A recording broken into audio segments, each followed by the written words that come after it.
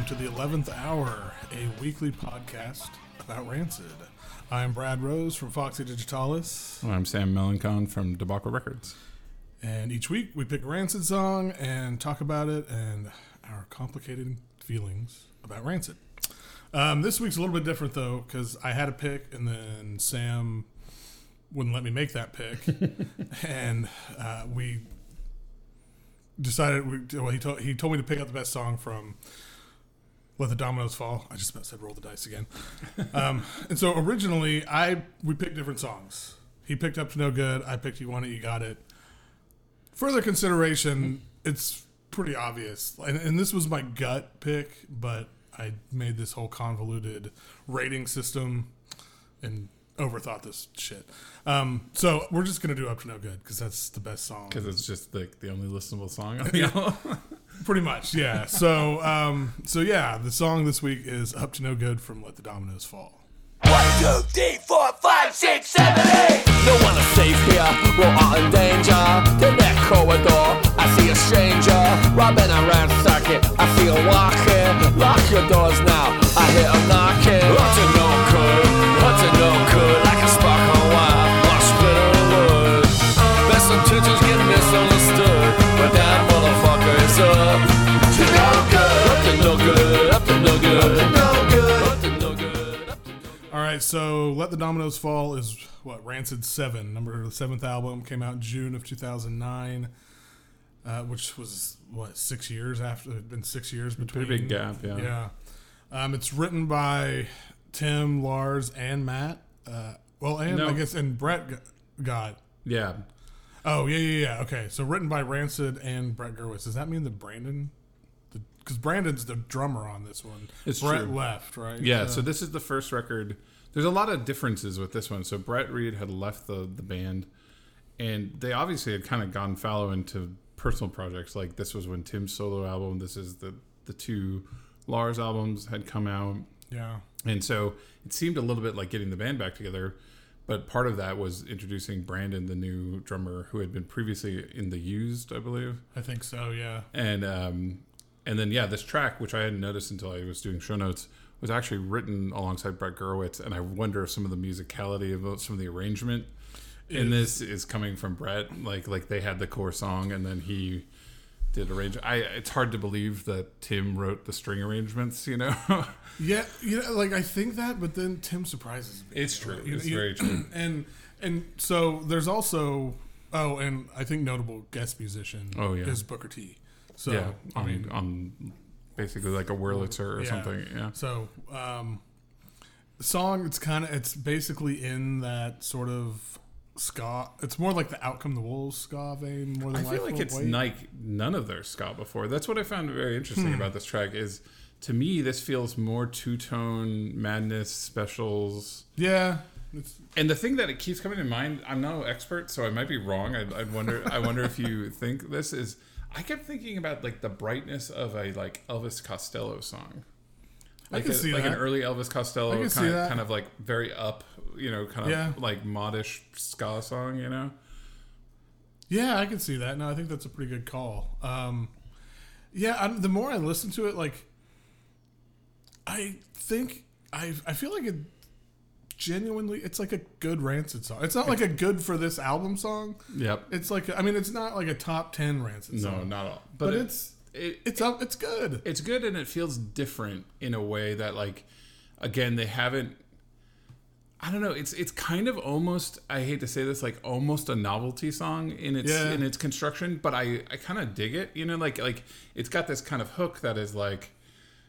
The rhythm of the Up to No Good song, like the chorus of it is like so fun and poppy. It's like they got that and then like, we could write a really up ska song around it, And I wonder if I could also see that like where Brett came in. Like they came in, they like, we got this great thing, and then and if you want, and it's interesting. There's a documentary about it which Sam sent me yesterday or 2 days ago.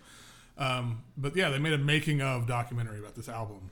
And I think in that, you can see there are many parts where, like, how involved Brett is in all sort of facets of. It was a little wild, like how much he's an extra member and why they like kind of love him and all these things. But almost to a point of like he's kind of a know-it-all, and like it's you wonder like. And also, he was picking the tracks that actually went on this album, which is funny for future discussions about like why some of these tracks that they picked. But we can get into that. Yeah. And there was at one point, I think it was Lars said it. He said, Brett is the fifth member of Rancid, and he's we don't say that lightly. That's he was very serious about it. But but I don't know. I mean, I don't want to get too into this, but the documentary, God, it like made me really want to like the album more. Yeah, they're definitely like it's appealing, but like in general, it also to me felt like, and we should talk a little bit about this album. Like it's an album that I know I had dropped off like 4 songs into it when it came out. The year it came out, I was definitely not into Rancid at that time. Right. I've tried it a few times before this whole deep dive we did. And, it holds up as being a really disjointed, passionless album that feels very, like, by the numbers. And it kind of made me think, like, did Tim just kind of go, I want to make a record again with you guys. We're going to make a record. We need to make a record. We found the new drummer. Yeah. Because it seems like they were writing the songs, like, the 3 weeks before they went into the studio. Like, there wasn't, like, he had a bank of, like, 100 songs he was ready to work on. It felt like there was like, okay, I got some sketches, and it was more like we are going to make a record, and like I have to make a record. You know what I mean? I'd be curious too, and again, if I was better at this, I would have researched this, but because talking about how the songwriting credits for this song, it's all of them, and watching that documentary, the whole like. So much of the songwriting felt very collaborative. It did. It actually was interesting seeing that. Because I always think of it as, there's Tim songs, there's Lars songs, there's Matt songs, which I don't know how I don't know the dynamic of like if on the Matt songs like Tenderloin or something, he is the one. Like, did he bring it to them? Right, or if it was like in my mind, and this is totally unfair to Matt, but whatever, is that it's like Tim basically wrote the songs like, hey Matt, we're what do you think? Oh, interesting, and like bring some ideas to it, but it's mostly. But so on this, it makes me wonder if. Because, like I said, in the documentary, it seemed like they didn't really have any songs until they decided to make a record. They kind of camped out to make a record, and then they were just kind of group doing it, and that's fine and interesting. I feel like it didn't give them time away from the songs to go, are these songs the ones worth recording? Right. They were like, well, we got to 20 songs, good for us, and it's like the quality. You didn't get that time to like go away from the song for a while and come back, And I wonder, I don't know how much, because they were doing so many side projects and solo records at the time, how much Rancid was touring and playing live together around then, because that's what they are, is a live band. So if they, when you think about the run from Let's Go, Out Come the Wolves, and Life Won't Wait, like they were on the road the whole time. Yeah. And so all that material, I mean, it's born out of all of that, and I think that is why like the songs are so much better. There's a tightness to them.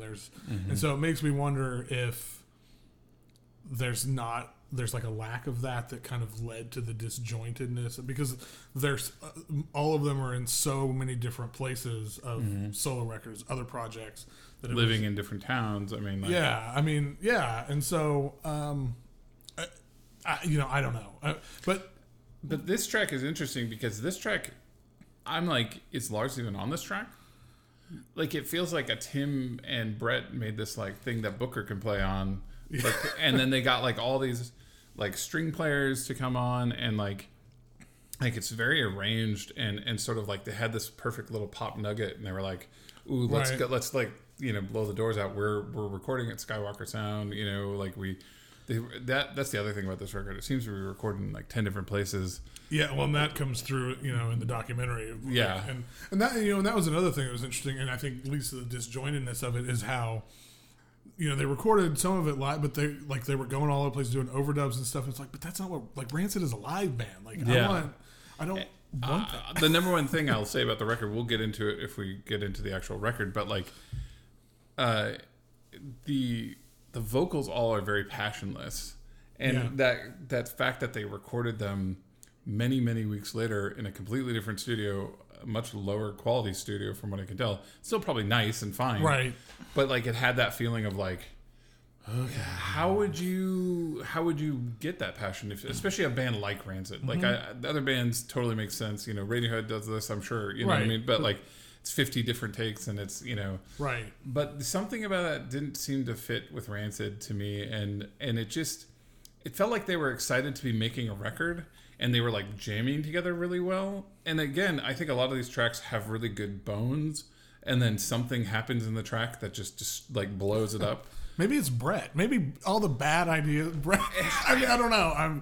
That's probably unfair. But the truth is, like, it's kind of the thing of sometimes we talk about a good song, and it's kind of hard to talk about a kind of a flawless song. In my mind, it's kind of a flawless song where it's just like, this is just a really good up ska song that has some just really wild, like, pretty wild instrumentation, and it's so bouncy and fun, and like you kind of wish that this was the actual like lead single or something, because if I had like associated this song with the record, I might have a slightly different feeling about it. So how do you feel about like the vocal performance on this song? We kind of talked about it on the record in general, but I wonder, do you think that passionless lack of enthusiasm carries into this song just as much?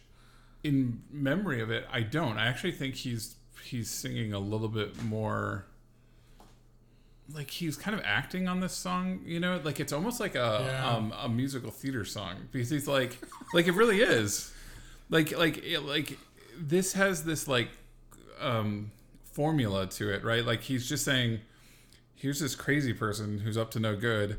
And it's like a spark on a wire, splinter in wood, best intentions get misunderstood. And I love the line of, but that motherfucker is up to no good. And most of the song is just saying up to no good, like over and over. Right. And I just love the idea of sort of like side-eyeing this guy and being like, look, it's easy to misinterpret people, but that fucker is up to no good. Yeah. And that's such a funny, like, kind of meaningless thing. Right.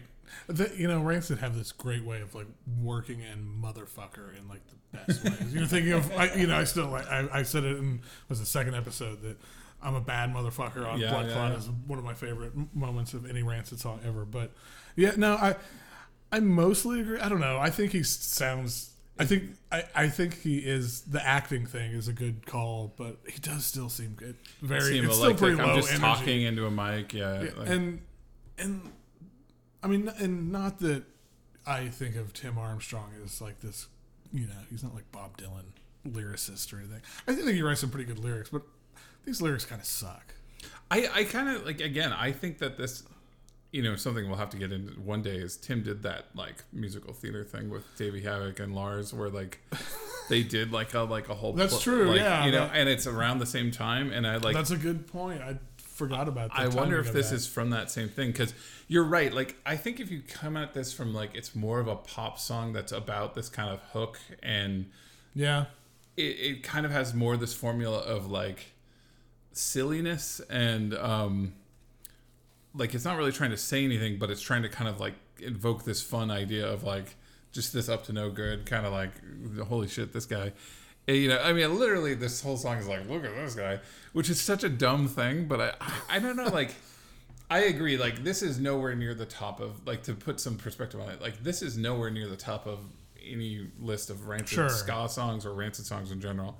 But as a clean, fun pop song that jumps off the record in compared to everything else on this record, I would pretty strongly say like. This was my pick from like the first pass through the record, and it's been my pick the whole time. Like it feels so, I don't know, so fun. And then, I mean, getting into the like, it kind of has this back half jam with Booker on it, and it's like really fucking fun. Yeah, that's to me that's the best part of this. I mean, while the hook is great, the chord, but I love that. I like genuinely love that part. His like little lead he does at the end, and when they do that, because it's actually sequenced like, I think it's a key change, right? Like they like when it does an amazing key change, and then which is like a Rancid key change. Doing a key change. Yeah, Rancid doing a key change alone is like, how many times does that happen? And so it's such a like a nice little downshift that happens, and it kind of sets up that little moment for Booker to kind of do his like lead, and it's nothing complicated, of course, because if he had come in and done anything complicated, kind of wouldn't fit the song. Right. But like you still go, ooh, this is not Vic Ruggiero. Like, you know, like I like Vic Ruggiero a lot. Right, like, but like it's obvious that it's like, oh, this is somebody real, right, you know? And so is... you're like, oh, and then you look it up and it's Booker T, you know, and like there's. Oh, shit.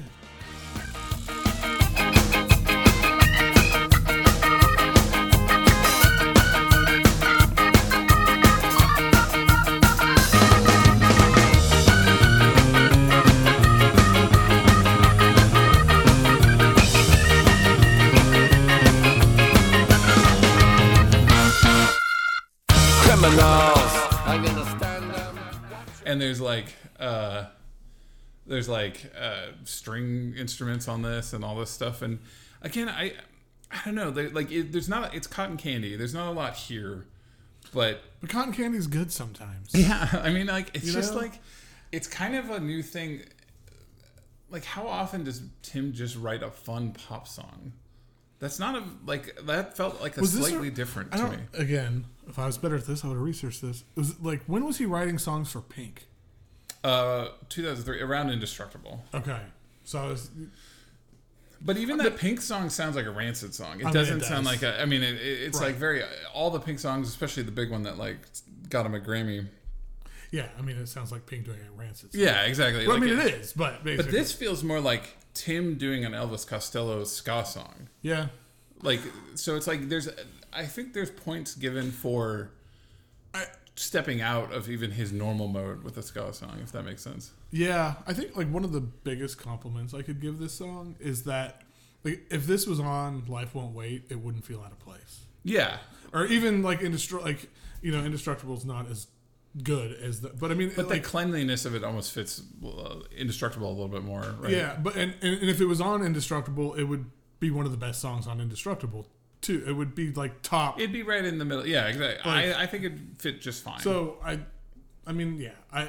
Like I said, my gut told me this was the song from the beginning, and as I tend to do with everything, I totally overthought it. I love that. Like you went with the classic. Like I'm going to do a bunch of, because if people don't remember, you know, the core thing was find the best song on this record, and we both immediately, as the nerds we are, went into spreadsheet mode and just started scoring the songs. Yeah, you scored on all these different axes, right, which always ends up overweighting one. But what did you pick originally? You picked what was it called? You Want It, You Got It. Which I can barely remember right now what that is, but it's like it's one of the more inoffensive songs on that. And you know the reason I picked that one is because there was actual energy on it. Like that's kind of what skewed the rating for it, because it, like, even the vocal takes and stuff. Yeah, I can see that. They felt more engaged than the rest of the record. Like, when it wasn't, you know, Let's Go era energy, passion, but it sounded, you know. But the thing that, from the moment I was thinking of it, I mean, that Matt verse is so bad on that song. So yeah, this is just Tim. I mean, I think you can hear Lars, I think, like on the chorus a little bit. But in general, this record, something just to like sum up this record a little bit for this episode, is like, after all this, the thought, you know, we put into this record, it feels like a record they made because they wanted to make a record. Yeah, they feel like they feel very rich at this point and wanted to kind of make a big deal about going back into the studio with their new drummer and all these things, and it just, there wasn't enough there. Well, and clearly, I mean, you know, they'd spent those not the entire 6 years in between, because obviously it took a while to make this record, but doing all these other projects and writing songs for their own stuff. Yeah, and like Tim's solo record came out pretty close to this, and it's like, that's a pretty solid Tim record. It's not it's not a Rancid record in any way, but like, that has the level of quality on that is so much higher than this. Right. So you're like, did you already use up all your like, this is the leftovers, and then and it had been a long time. It had been 6 years. I mean, it wasn't 6 years when they started making, but it had been, you know, like, that's a long time for Rancid to not make a record. So I think that's a good call out, that it feels like they felt like they need to make a record, and that's okay. Yeah, I think that's going to be a repeated thing as we go through these sort of latter period records, where sort of, it doesn't feel like it's coming from the same place. And I really do wonder, like, how there's not a lot of Lars on this record. There's a ton of Matt, and it's also a Matt Defender's worst nightmare, because it's almost all the Matt stuff is awful on this record. And as a Matt Defender, it's kind of hard for me. I mean, there's a handful of like real Lars. There's a handful, but it does not feel like, think about it, Out Come the Wolves. Even Life Will Wait is a weirdly like Lars heavy record too. That's like and that was like because Lars is, I feel like, not a big part of Rancid 2000. Yeah, that's true. I'm trying to remember Indestructible. And he's more on Indestructible. And he talks a lot about how Rancid, in the interviews I've been watching with him recently, of like looking back, he talks a lot about how Tim's still the captain the whole time, and you're just mostly picking which tracks fit him, and then he'll be like, I want to write a song about this, and then they'll write it together. You know what I mean? It isn't like there's a lot of just songs where, is there any, this would be an interesting thing. Well, all of his solo records were produced and written with Tim. Right. Well, and I'm just wondering, because there's tons of songs even after Lars joined the band that Tim is the sole songwriter. Yes. I don't think there's any that pure Lars. No. Yeah. And this kind of goes back to, if we want to go to some of our larger complicated feelings, is it does seem like Tim's kind of a megalomaniac. Like Interrupters is a band I'm slightly getting into with Calvin, and like he's got songwriting credits on every single song. I just think that his like need to control and bring people into the family has a darker side of just like, we're gonna do the thing I want to do. You know what I mean? Right. And obviously there's a limit. Like, I don't think those guys want to be on the transplant side of things all the time. You know what I mean? Like, he knows when to like pull off into his own space. But like, I do wonder just how much reverence he gets from the songwriting perspective. But then you watch how like, I was really like, I haven't listened to the acoustic version of this very much. There's an entire record that's like weird adjusted acoustic. It almost felt like they got better at some of these songs, and they were like, well, we don't have time to re-record them, we'll just record these acoustic versions for the second disc. Yeah.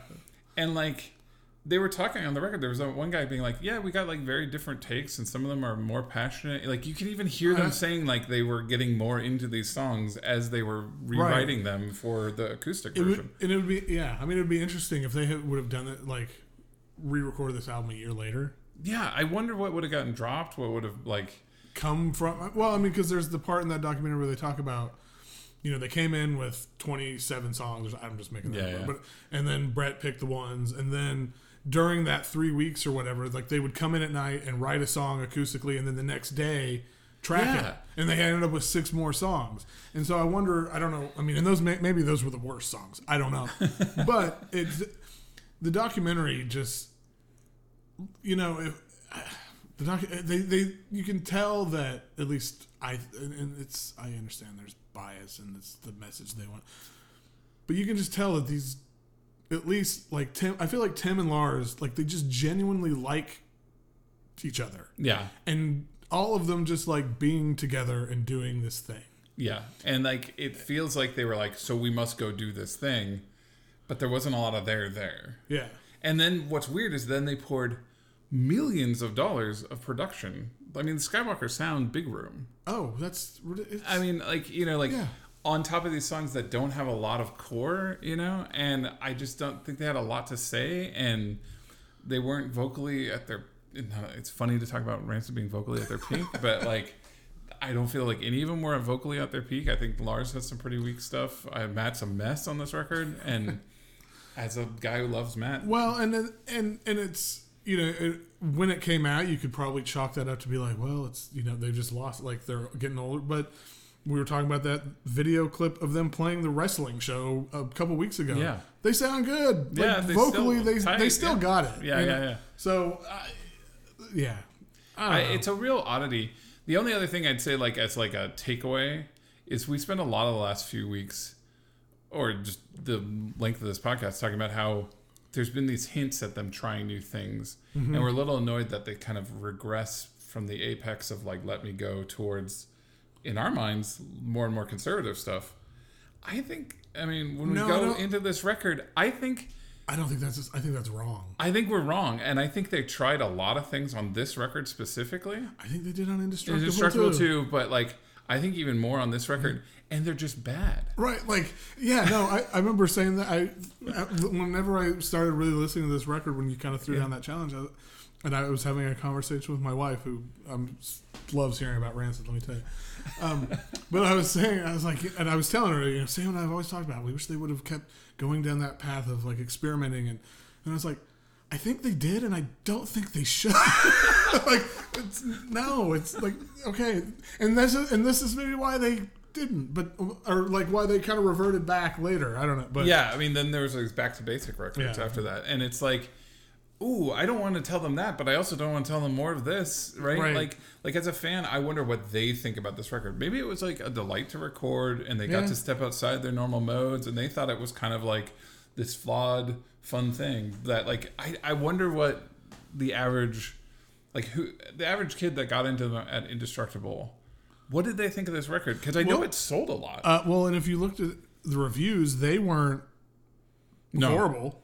They were like kind of bad. They're like, cool, back to the record stuff. Yeah. And I'm like no, it's just it's a mess. And so it's a real fun oddity to dive into it. I would say, and and I think about this as a musician, quote unquote, would you rather put out a record where you're trying a bunch of new shit and you're pushing yourself and it's not good, versus just mailing it in and doing a mediocre, like, it's like, oh, it's fine, same old record?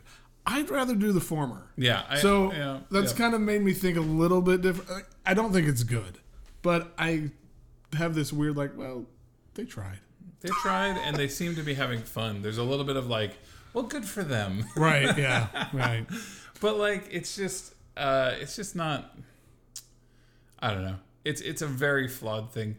And again, there's not a lot to say about Up to No Good because it's kind of cotton candy, but I would encourage people to go listen to that one track and listen to the record and realize, like, for me, it just stands out. It's so vibrant, and it's so...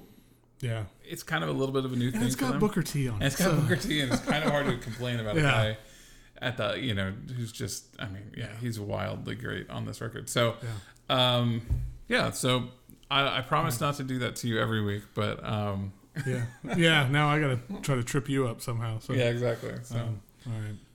Well, I think that's good. Okay, so now it's my pick again, because I didn't ever get to make a pick. So next week, I figure we kind of need a palate cleanser. All right. A little bit. So we're going to talk about nihilism. Oh, great. Wonderful. All right. All right. Well, thanks for listening, everybody. As always, you can find us on Instagram and Twitter at RancidPod. And we'll see you next time. See you, Sam. Later.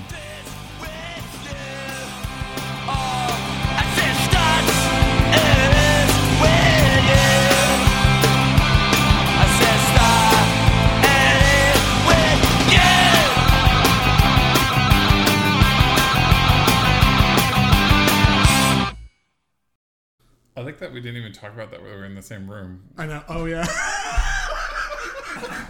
Was that part at the end they were recorded? Because we could put that in the... Oh, yeah. Like at the beginning or the end or at the end. Yeah.